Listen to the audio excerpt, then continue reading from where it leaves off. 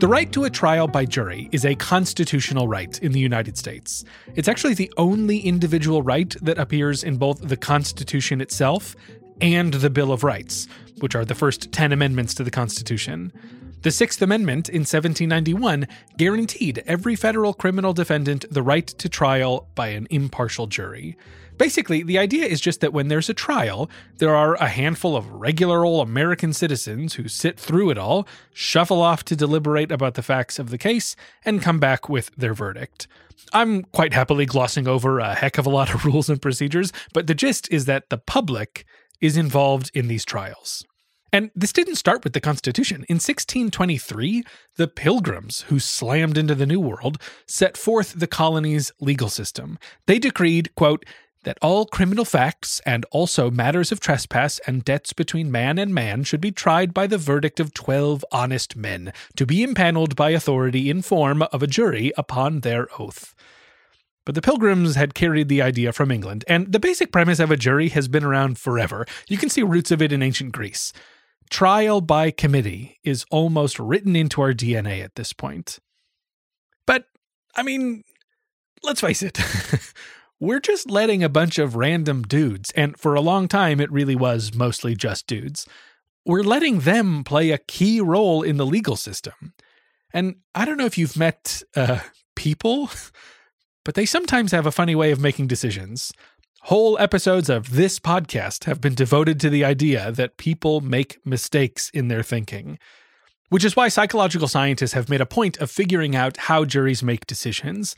In the early 1950s, and with the help of a bunch of money from the Ford Foundation, researchers began the University of Chicago Jury Project. The initiative was that social science techniques were to be used in studying legal phenomena. They analyzed existing data, they surveyed judges and attorneys, they interviewed former jurors, and they ran experiments with mock juries.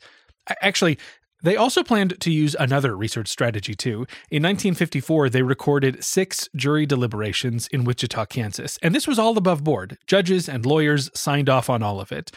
Because what an incredible opportunity to witness these deliberations directly. The thing, though, was that the jurors didn't know they were being recorded. Microphones had been secretly planted in the heating units in the jury room. A year later, the fact that these recordings existed became national news, and it wasn't pretty. One editorial called it a, quote, stepping stone to wrecking the entire system of justice. So, yeah, mock juries it was. And they came to some useful insights about how these things played out. One key finding came from their interviews with 1,500 former jurors. Before deliberations begin, jurors indicate their personal verdict, fresh from hearing the case. And in 30% of trials, these initial votes were unanimous from the jump, so no deliberation needed. But the rest of the time, when the jury starts out with some disagreements, 90% of the time, their final verdict matched the majority verdict coming into deliberations. The rest either can't come to an agreement at all, or, in only 4% of the trials, the initial minority prevails. I'm just saying a coincidence is possible. In the years since the Chicago Jury Project, social psychologists have kept digging into the quirky psychology of jury decision-making. How do groups make decisions? How do aspects of a trial shape a jury's way of thinking about it? How does a juror's personal background guide their perspective? Until we abolish the jury or replace it with an AI algorithm, there will always be new questions about how everyday people decide each other's fate.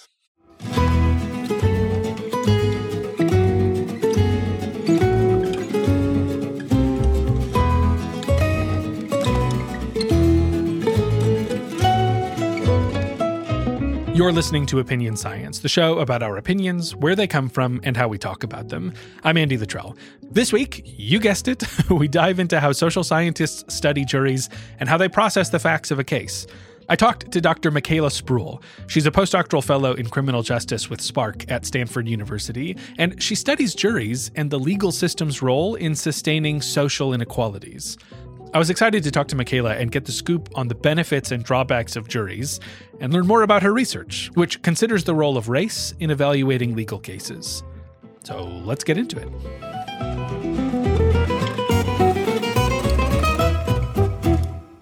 If you were, so, I'm sure this happens all the time that people ask what you do, and you round tables where everyone goes around and says, this is the thing that I'm interested in. What is your elevator pitch for the kind of work that you do? So my research, as I mentioned, I am trained as an experimental social psychologist, but my work itself is very interdisciplinary. And so my main research focus is looking at how our individual judgments and decisions kind of sustain and maintain systemic inequities. And I mainly do that through the lens of psych and law. So I look at how people operate in juries and come to jury decisions. I also look at how constituents think of certain policies, and the overall ramifications of all of those things together. So I'm housed right in that little pocket of psych and law, but there's a lot of different disciplines that come into play in the work that I do. I'm wondering if there's a chicken or the egg question of whether the interest in law was first, the interest in systemic inequity was first, just interest in just like psychology in general. Like what is all of this born out of? Like what was that itch that brought you here in the first place? Yeah, so I think the interest was probably mainly psychology first, and then systemic inequities, and an understanding how specifically the U.S. is kind of structured, what went into the structuring of our current nation. That's where law directly came in. So it kind of followed a nice little progression, but psych was at the core in the beginning. In the beginning, there was psych. So, yeah. And so the interest in the legal system kind of serves just like a functional purpose. Like, well, how else will we understand how the system operates if we don't get a handle on like how people interface with this particular system in the country? Exactly. I've described it before as most of the disciplines that I currently study and lean into kind of came together and occurred because the work required it. Right. So my understanding of history is born out of wanting to understand the law. And in understanding the law, I had to know when these things were in place and what kind of the context of that moment was, and the impacts that they had. And then from wanting to understand the law itself came sociology, right? What is this broader landscape that all of this is happening in? How can I kind of understand and tie in these principles? And for the most part, at the core of it was individual kind of attitudes and decision making, which is pure like psych at its basis. And so with that, it was like, how do you connect the individual to the kind of this broader picture with the legal system? So it all kind of interplayed together, but required each other for me to kind of come to this bigger picture that I'm currently at. I think that's why I wondered the trajectory of it, because it sort of seems like it's one of those things where you can't know one of them without all the others. You go, well, was it where you got to start somewhere like, to get into that? And I think maybe to backpedal for a minute to make this particularly concrete, can you give an example that might help people kind of situate themselves into what the kind of work that you do is? Like, what kinds of things could you point to as instances of systemic inequities that have to do with the way a legal system operates? I think the main systemic inequity that I leaned into and wanting to understand was kind of the pattern of things happening in the criminal justice system along the lines of race. So there's been a long history of it being documented, specifically in psych, but in science broadly, that there are certain patterns of instances in the criminal justice system, thinking of police stops, traffic stops, actual outcomes when it comes to case decisions and things that have these large racial disparities where, for the most part, individuals of African American descent or kind of have African American phenotypes are receiving harsher punishments in these kind of cases and in this sphere. And so with kind of this broader interest that I had in that specific inequity, there came a need to understand well, how do these cases operate in the first place, right? How does the legal system kind of come into operation as a whole? What role do police officers play in the timeline of an actual case? Where are they the initial stop? Are there other things that happen to get people into the system beforehand? What happens after someone comes into contact with police officers?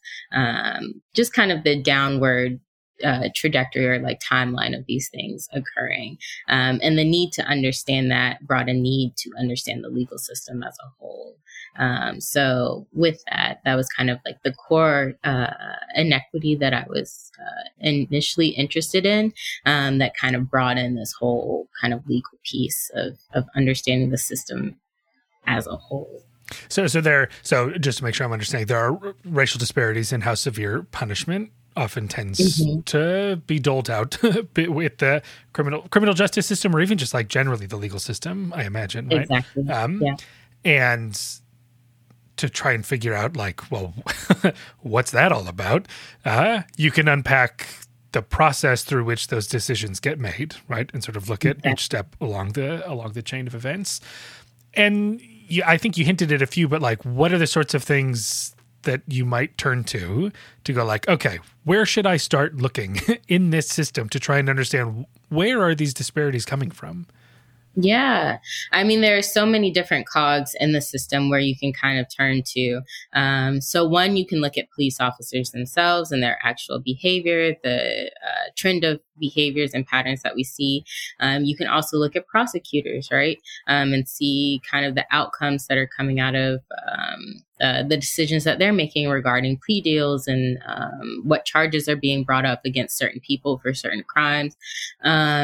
You can also look at judges and the decisions judges are coming to. And then in my work, I mainly look at juries at this moment, and kind of look at how juries are coming to these decisions and what kind of factors are going into the way that they're coming to the conclusions that they are in this space. Yeah, I want to talk about juries. What is their deal?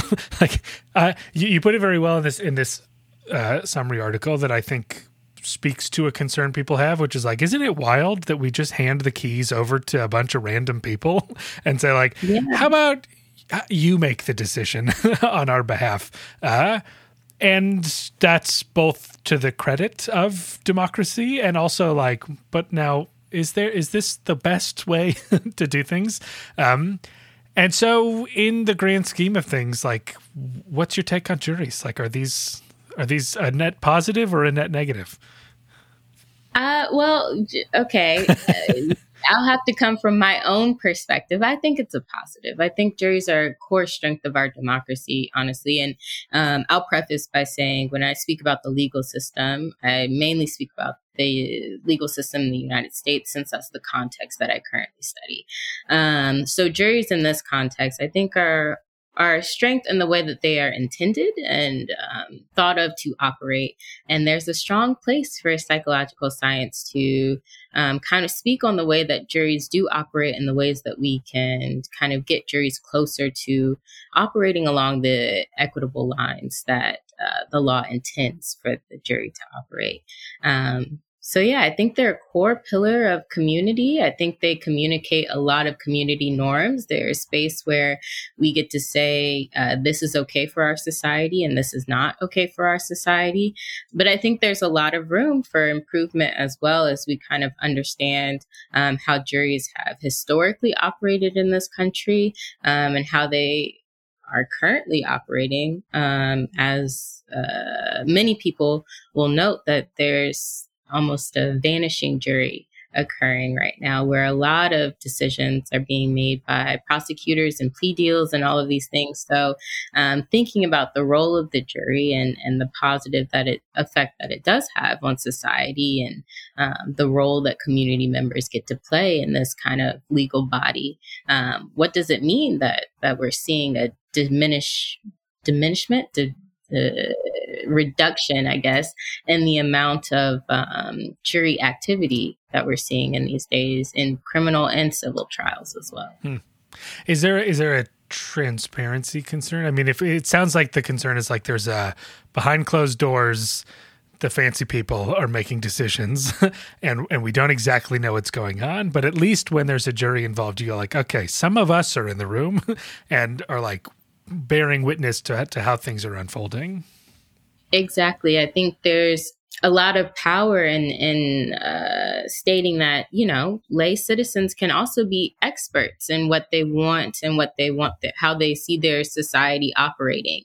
And even though we are in a moment where there are plenty of people that are getting all of this background in the law, there's a lot of benefit in having the folks in a community kind of having the space to state that this is okay and this is not okay. And these are kind of the norms we'd like to establish for our society as it moves forward.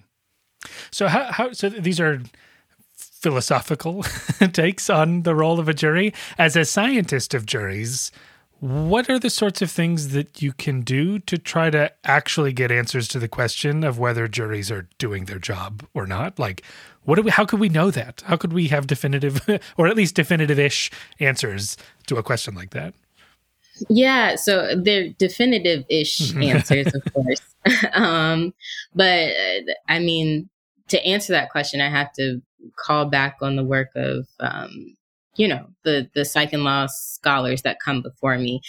So looking at the work of Phoebe Ellsworth or Sam Sommers or Jennifer Eberhard, of course. I mean, the list goes on. Sherry Diamond, Valerie Hans, who I work directly with. These folks have been the ones answering these questions of how do we kind of, as psychologists, understand the way the jury operates.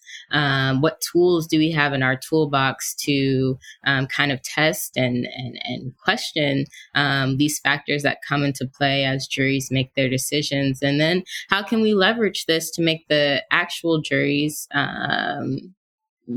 better, I guess, or operate in the way that they are intended to do so? So there's plenty of work using mock juries, right? Bringing them into this experimental context to understand not only how juries are coming to these individual decisions, right? How they're comprehending the evidence that they're being exposed to, how they're kind of piecing these different pieces of information together, because a lot of times in trials, you're getting these, especially long trials, you're getting these different pieces of evidence from these different folks coming in, giving their testimony at different times, and you kind of have to place it within kind of this episodic structure to make sense of it. So using mock juries is a clear way for us to kind of understand first at the individual level how individual jurors are coming to a sense of these things. But then when they get into these groups together, how they're kind of coming to these collective decisions as well. Another real strength of the field is that we have like real world data also to see these outcomes as well.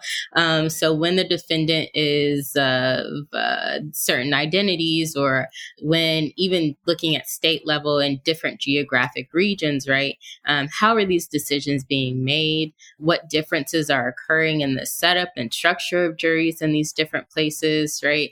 And how that's kind of tying into the ultimate decisions that we see being doled out. So we experimental social psychologists at this point have a lot of tools in our toolbox to kind of understand what's happening in the real world, but also kind of pull the levy and seeing what different factors can be moved to understand the dynamics of what goes into sound fact finding for juries in this space. Have you been a part of a mock jury study yourself?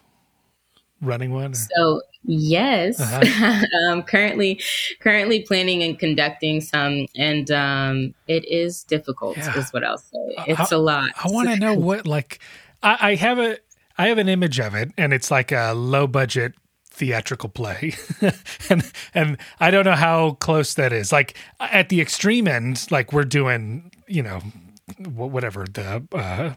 What was the 12 Angry Men? Is that the play we're staging a play. At the other extreme, we're just giving people some things to read and go like, pretend you're there. And exactly. What would you say?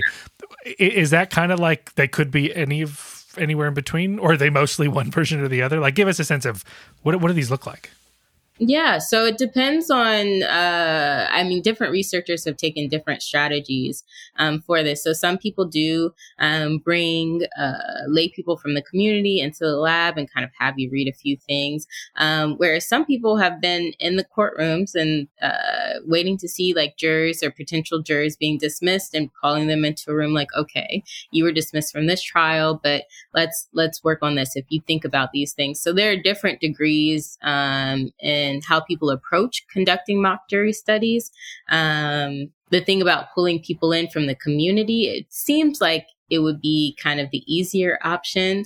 But then if you ideally have 6 people scheduled together and 5 people come that day, like you can't run your study, you lose a whole session. So there are a lot of factors that go into making kind of mock jury studies work or not work. And so that's why a lot of times in the field, I think I'd have to double check myself on this, but I think about 80% of psych and law studies that focus on juries are actually looking at more so individual jury decision making rather than kind of these mock jury group context type of studies, because there's so many different factors that go into it, and it's quite a complex task to take on. But the benefits are definitely there. I think it's worth it. If you can lean into it, I think there are a lot of strengths for conducting these studies. So these individual decision-making studies that make up the bulk of this literature, this is like, hey, you're a person and we're going to kind of give you the script for how a trial might have gone. And then at the end, we're going to ask like, who do you think should be found liable or whatever? And then like within that, for 30 of you, I say that, I paint this kind of a picture of the person. And for a different 30 people, I paint a different picture of the person in the materials. And I can tinker with it. But it's really just like a written script, right? Essentially is what people are witnessing. Yeah, I think it varies. Like some people will use like video, they'll use actual transcripts and things, but you've got the gist of it down. Yeah, so we'll call in individuals and kind of get those initial pre-deliberation decisions, which is very valuable for us to know how individuals are coming to these judgments as well. Because when you do look at the overall group, especially in most criminal trials today, they require a unanimous decision. And so knowing how each individual kind of stood before they got into that space and started talking and kind of updating their own beliefs based on what other people were sharing in that moment, really lets you kind of have an insider view on the trajectory of how people are thinking about these things, how they're piecing them together, and the overall kind of psychological process that's happening before they get to that group. And then once they're in that group, how they're being impacted. So we have all these studies that are just piling up about how juries work. And having reviewed that work, you identify ways in which the evidence gives us some encouragement that this process is a good one, and other evidence that makes us go, but also like there's room for improvement. Can you give us a sense of just like a couple of those things? Like what do the data tell us about the ways in which juries are useful and like effective, I should say? And evidence that points us to like, well, when this happens, things kind of spin out of control. Yeah. So there's a lot of data that suggests that juries themselves, when they're confronted with the task of coming to these decisions and they receive their instructions, that they report having kind of low comprehension levels. So they feel like themselves, they don't understand what the exact legalese they're being confronted with kind of means. But in actuality, when studies have looked at the decisions that juries come to and that judges come to, or judges forecast they would come to regarding certain trials, they're neck and neck. Juries are doing a pretty solid job alongside legal experts, which is very reassuring for us to know that juries are getting it. But if folks are feeling like they're not comprehending the instructions, then there's space for improvement. And so in the review, we talk about different reforms that have been put in place to help jurors feel more so like they are understanding the task in front of them. One so being updating the actual instructions to kind of reduce a bit of this legalese, so it's easier for juries to comprehend and understand exactly what they're being asked to do. But then also with the way instructions are doled out, the timing of those instructions, right? So a lot of times in these trials, and this was surprising to me, is that individuals receive the jury instructions after they've heard all the evidence, right? So they learn how they're supposed to judge this and come to their ultimate decision after they've been given all of this background information. So I compare it to like if you went to a basketball game and you knew nothing about the rules of basketball. So you watch the whole game and then you're expected to, at the end, tell them who won, right? Who got the most points, or like understand it after you get those instructions.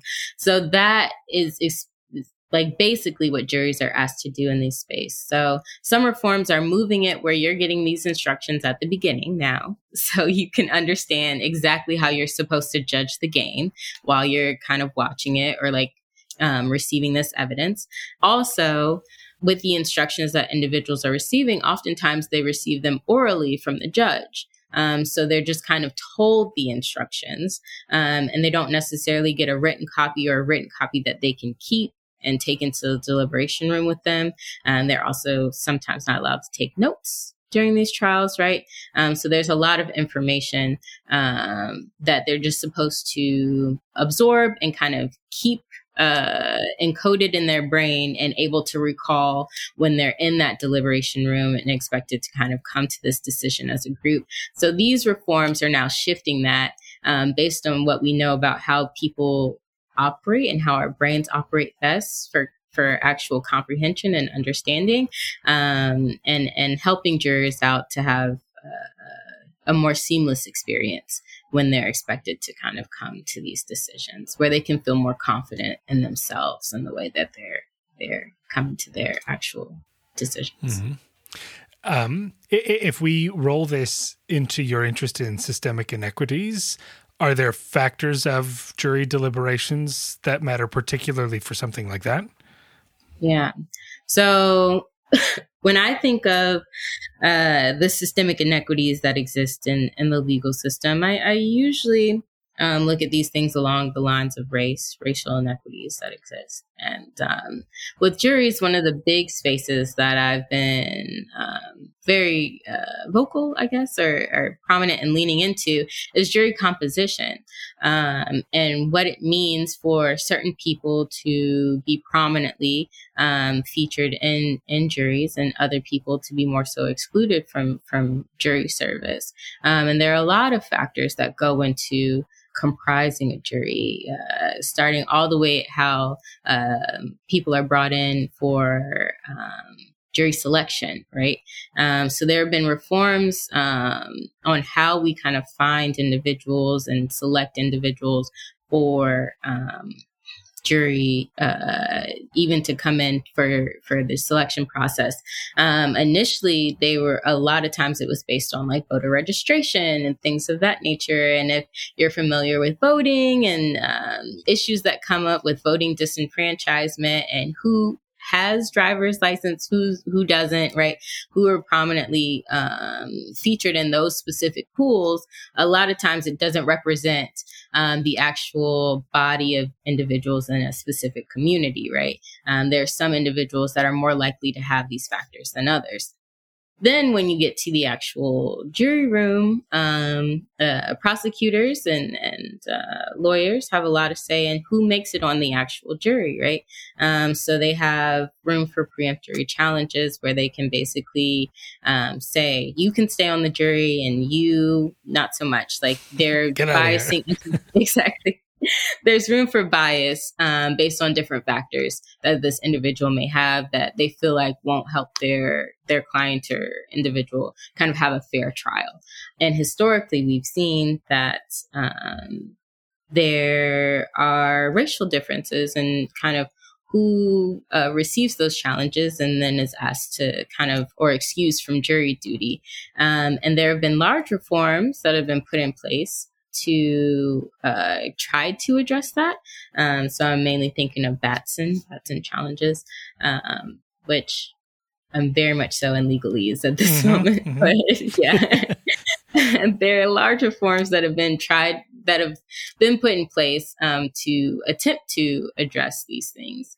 But they haven't had the full impact that I think folks have thought they would, or that they were intended to have. And so a lot of times the juries that we have, whether it's criminal or civil trials, may not look like a jury of peers based on who the defendant is in those cases. And so this is a large area where I think inequity exists, and these systemic problems kind of have a bit of bear when it comes to the jury and how these decisions are made.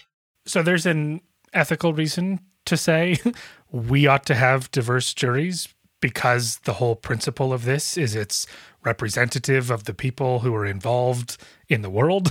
But then there's a potential pragmatic case to be made too, which is to say, like, well, if we want things to function properly, diversity is an asset to good decision-making.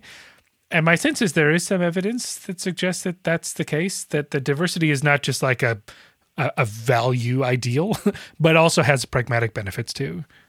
Exactly, yeah. You're leaning directly into Sam Sommer's work from 2006. He has this incredible study, which this is a side anecdote, but when attending APLS, which is like the Psych and Law kind of conference, there wasn't one session I went to where Sam Sommer's work wasn't cited or mentioned by different folks. So the impact of this work is quite far-reaching. But yeah, his work where he shows when you have more inclusive juries along the lines of race, the process looks a lot different in these deliberation rooms where individuals in these more inclusive juries are taking longer on their actual deliberations. They are correcting each other more often. So when there's misinformation or inaccurate information that's floating around in the conversation, they're more likely to correct each other. They are bringing up race in these kind of deliberations more often. So there seems to be an awareness that there are these kind of overall differences and patterns and outcomes that comes to mind in these spaces, and the actual decisions that they come to look a lot different. So whether or not they're giving out guilty or non-guilty verdicts also differ based on kind of the composition of these juries. And I think that's really important for us to keep in context that the inclusion of different folks from different backgrounds into these juries, it's not, as you said, it's not just a nice to do. It has actual positive benefits for the way that people are thinking about and debating and coming to their actual conclusions regarding these actual trials that affect the lives of so many and have these broader impacts for our overall society. And just as another aside, one thing from this work, in this line of work from Sam Somers that's also been shown, is that it's not necessarily that Black jurors are speaking up more about these issues in the space. It's the mere presence of these individuals on the jury that calls it to mind for other folks that are in the room, which is really powerful when you think about it. So it's not necessarily that folks have to be the loudest in the room or taking up more space. It's just that the inclusion of folks in these spaces makes other people call to mind, oh, this factor and this factor and this factor, things that they wouldn't have necessarily or might not have necessarily thought of in the absence of these individuals. So, yeah. Great. Well, all those other people's work is wonderful, and I'm sure they're wonderful too, but I want to talk about the work that you've done also. And so One of the things, as I understand it, one of the things that has pervaded a lot of the thinking that you've done is this objective reasonableness standard that gets invoked in these kinds of things. So in terms of like, how are the instructions given to juries potentially shifting the ways in which people make different decisions? Can you give us a little bit of background on what this standard is, what it's all about? Absolutely. Yeah. So in my line of work specifically, I think I start with the world a lot of times when I ask my questions. And I noticed this pattern, which many legal scholars and lots of people in society were attuned to, where when it came to police indictments, and police use of force cases, we oftentimes see this pattern where police officers are not being indicted. So I think it's only about 1% of these cases result in actual indictments, right? And from knowing the legal system, one thing that is of note is that in any other case where grand juries are making indictments, over 90% of those cases result in actual indictments. So what is it about police use of force cases that we're seeing this reverse pattern, right? What is it about these specific cases where we're seeing this different outcome occur so many times over and over and over again in different courthouses across the nation? And so this led me to get really curious about how the law is being doled out. And that directly led to jury instructions for me. And with that, I found the objectively reasonable standard, which is this piece of jury instructions that's been in place for about 3 decades now, where in judging police use of force cases, juries are expected to not judge the case based on whether the actions were necessarily right or wrong, but whether or not the officer's actions were reasonable. So would an objectively reasonable officer in the same situation, knowing the same amount of information as the officer in question, would they come to the same decision, right? Was it reasonable, their actions in this space? And I found that to be quite intriguing as a psychologist, because what is reasonable? And even the terms objectively reasonable to us as psychologists, these seem like complete opposites, right? Like the way we reason about things is not an objective way. It's a very subjective process. And so I started questioning, well, for juries, what does this mean? How is this being understood by them? And thus, how is it being applied in these cases? And could this be a factor in the kind of pattern of results that we're seeing in society in this specific space? So, yeah. So what do we know when people hear this, when they think about this comparison, right? Because it's meant to be kind of a comparison. Like, here, I understand the facts of what happened, and I'm also imagining a hypothetical world in which some hypothetical other officer who meets these standards of reasonable intervenes and makes a call as well. And I'm really just kind of comparing, like, did the facts of the case resemble what would have happened in this hypothetical environment, in which case what happened was reasonable, or is there a disconnect? And I go, well, what happened isn't the same thing that would have happened if the officer were reasonable. Exactly. So it's this understanding of like, here's the case in front of me. Would an objectively reasonable officer have done the same thing or come to the same conclusions given the amount of knowledge that the officer in this case had? And so what we see here is that specifically when we ask juries and potential jurors to think about an objectively reasonable officer, what comes to mind for them is quite different for certain people than what comes to mind for kind of an average officer. So how they're kind of making this decision. And with kind of these objectively reasonable officers being held at this kind of higher standard, you can infer, if you will, how that might tie into the process of how people are thinking about officers in these cases and this standard by which they're expected to judge them, and the resultant kind of decisions that we see in this space. So, so far what we know is that this legalese has an effect. It's having an impact on the way that people are thinking about officers in these cases. quite a large effect, actually. As social psychologists, you don't expect to see big differences from such a small wording change, right? You change like a word or two, and you don't necessarily think that that type of framing will have such a large impact on the way people are thinking about officers. But what we see in our work is that for both Black and white potential jurors, they're being brought to this same positive standard when they're thinking about these officers under this objectively reasonable kind of descriptor or legal language, such that specifically for our Black participants, when they think of an average officer, kind of these two comparisons, they are kind of describing the officer as less positive, more negative, as well as along the lines of two key identity factors, less warm and less competent.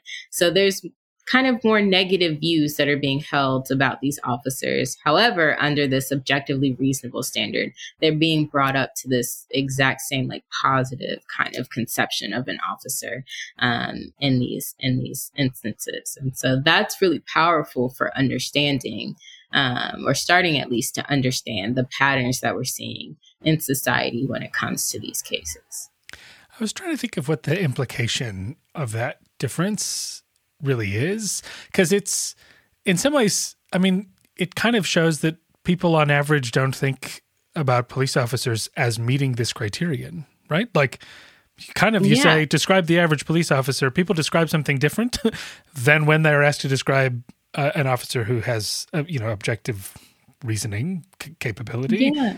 And so what does that mean? Like ultimately, what's the implication of that?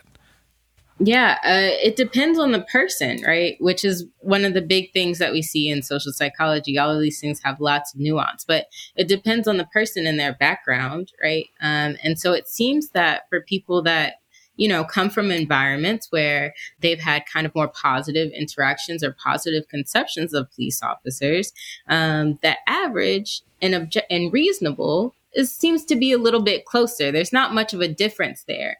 However, for individuals that come from environments where their understanding of police officers are a little bit more on the monitoring or overseeing type, police officers using different kind of strategies in those different contexts, what comes to mind as an average officer seems to be quite different than what comes to mind for an objectively reasonable officer. And so when they think about an objectively reasonable officer, they're calling to mind the kind of officer that other individuals from those more positive environments are bringing to mind as well. And so it's that big context matters things that we talk about in psychology all the time, and how that kind of shapes the way different people are thinking about officers kind of in this space. So these are folks who are saying, yeah, objectively reasonable officers would be great, but I don't know that that's the norm. Exactly. So it kind of comes back to this question of diversity on juries, because another implication of that particular finding could be that if Black folks are routinely left out of juries, those juries don't have as much of the perspective that an average officer differs from an objectively reasonable officer, which may sort of stack the deck in favor of going, well, whatever's going on out there must have been reasonable because the average police officer meets those qualifications, right? But there is variance in people's preparedness or disposition to see reasonableness as part and parcel of an average officer. Yeah, you're right on the money. That's exactly it, right? So all of these things are connected, and understanding the way that jury composition operates, who's in the room to bring those different perspectives, or I often refer to them as priors, right? Our prior beliefs on how the world operates, our knowledge on how the world operates, who's in the room to bring that kind of experience and perspective into the jury really matters. On the resultant decisions that we see in this space, and understanding that there are differences. So this work kind of highlights that we're not all operating at the same conception of what an officer is at baseline.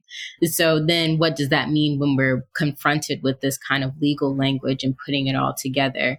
Having this in the canon to kind of highlight that and show that these differences exist really does emphasize, well, what happens when we do kind of bring all of these perspectives into the jury together, so that they could ideally make a decision together. Would that lead us to more sound fact finding in this space, right? Like more equitable outcomes, I'll say, when it comes to the actual decisions that are being made here. Because I'll just preface with cases and jury decision making, there's no such thing as like the right decision. Like, you don't know if a jury comes to the right decision, right? But they can get kind of accurate, right? They can try to be accurate, and they can try to come to the most sound, logical answer that they can in these spaces. I was wondering that too when I was asking about like how do scientists of juries Yeah. even test the question. It's like, what is the benchmark? Like, what is the marker of a functioning jury? Exactly. And so that's why I refer back to the literature, like comparing juries to judges who are thought of as kind of these, and they are legal experts in these spaces, because we can never really say if they came to the perfect right answer. The only benchmark we kind of have is like comparing when people have all of this information. Are they coming to similar decisions? Are the patterns kind of matching between these two? So, as we wrap up, I noticed that you have a paper. It's not out in the world yet, but it's on something that I find interesting, which is advocacy for reparations. Would you be up for telling me what the deal with that is? Sort of just spell out, like, I know nothing about, other than the fact that you're working on something in the advocacy and reparation space. What is this about? Yeah. So when I was describing kind of my research perspective, one big piece of the work I do is looking at how people think of policies and policy attitudes and policy opinions. And one of the main policies that I've leaned into thus far has been reparations. I look at racial equity policies as a whole, and I have an amazing paper out, a collaborative piece with a few folks from Cornell, as well as other institutions that kind of helps us understand in a communication sense how science has thought about and communicated regarding racial equity policies thus far, where our gaps are and how we can be more effective in that space.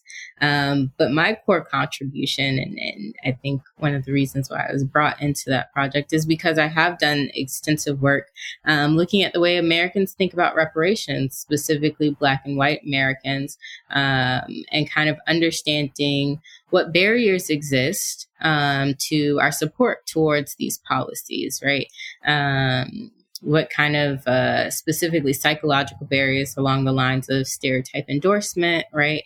As well as the timing, the scope of reparations. So in the United States, usually when you bring up reparations, individuals think of chattel slavery, right?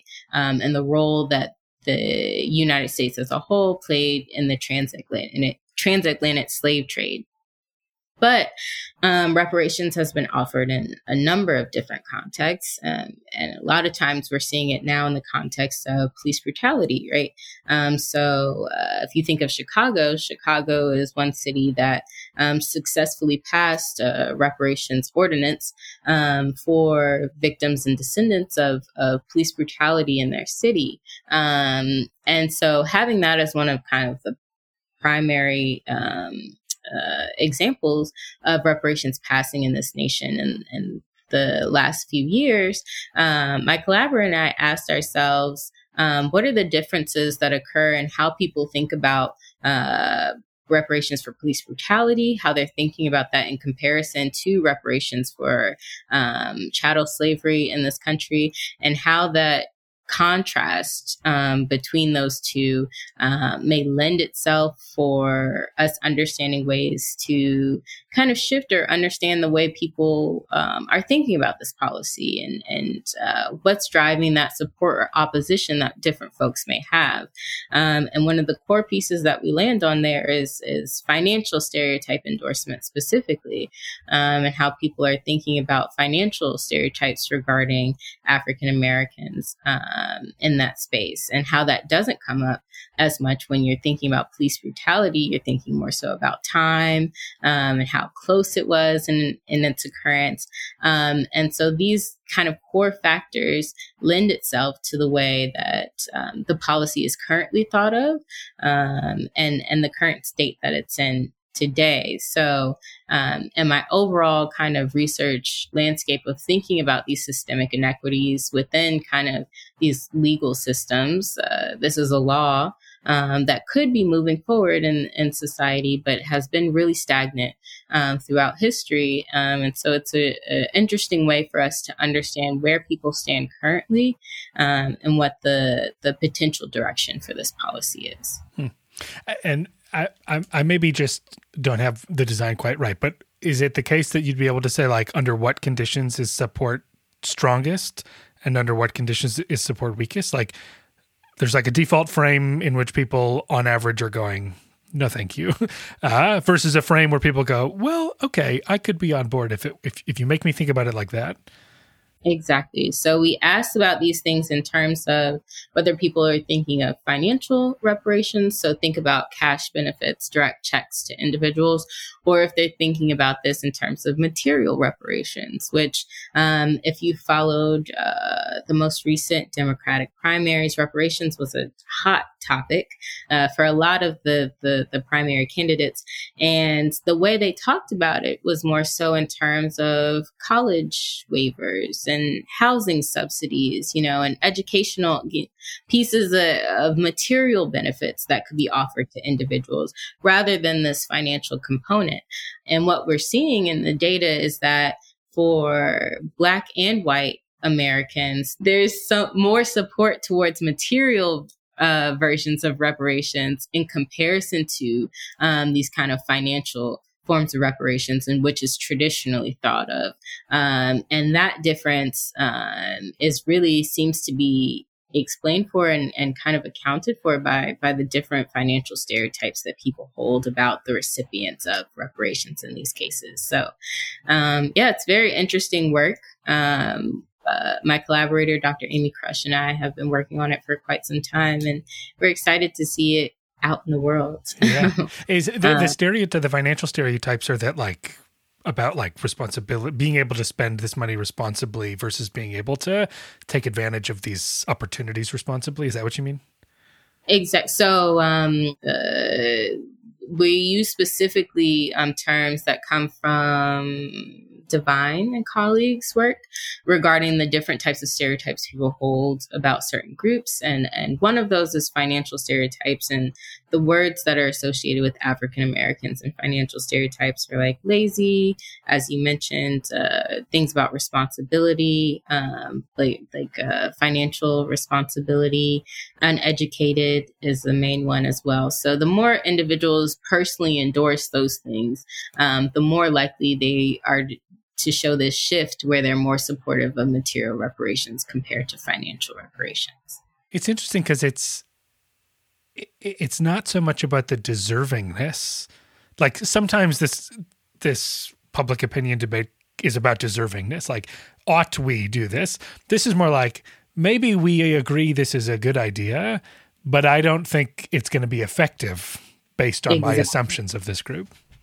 Exactly. And so that's been one of the, I think, interesting pieces when people are witnessing this work or we share this work.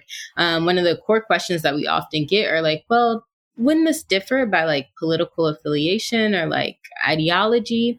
And one thing that we specifically see mainly amongst our white participants is no, it doesn't, because it's not about this kind of deservingness question you're thinking of, right? It's leaning right into this idea like, okay, maybe I think this is a positive, something that should be done, but how it's done and how it's operated and doled out really matters for individuals across these lines. So yeah, it's interesting work and it's upcoming work, and I'm very excited for it to be in the world very soon.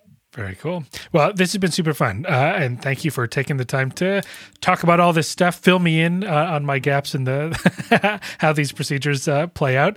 And yeah, thanks again for taking the time. Thank you so much for having me. It's been a joy.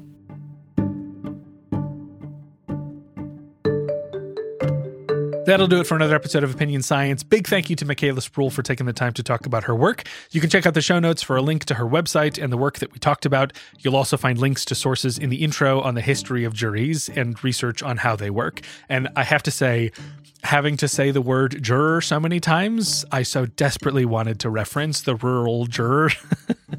But I left it for just this moment to say. Dear listener, make sure you're following or subscribing to this podcast. 2023 is wrapping up, and it was a great year for the show. I'm still so grateful for the chance to talk to so many sharp people doing interesting things in the world, and I appreciate your support in the process. I hope you're enjoying it too, and hey, if you are, you can leave a nice review of the show on the internet somewhere like Apple Podcasts.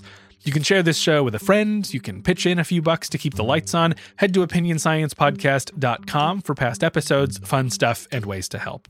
Also, I know I've been teasing this for ages, but this time I really think truly it's almost here. Did I say that last time too? Probably. Anyhow, a 5-part series on the story of behavioral economics is coming in January. I've been working on this with the guys at the podcast Behavioral Grooves. It turned out to be a much bigger job than I anticipated, because I can only really work on it here and there. But we've talked to some amazing people who really ushered behavioral science into a new era, and we're sharing that story very soon. It's called They Thought We Were Ridiculous, the unlikely story of behavioral economics. Keep an ear out for more on that soon. But in the meantime, that's all for me. Thank you for being here. I'll see you in a couple weeks for more Opinion Science. Bye-bye.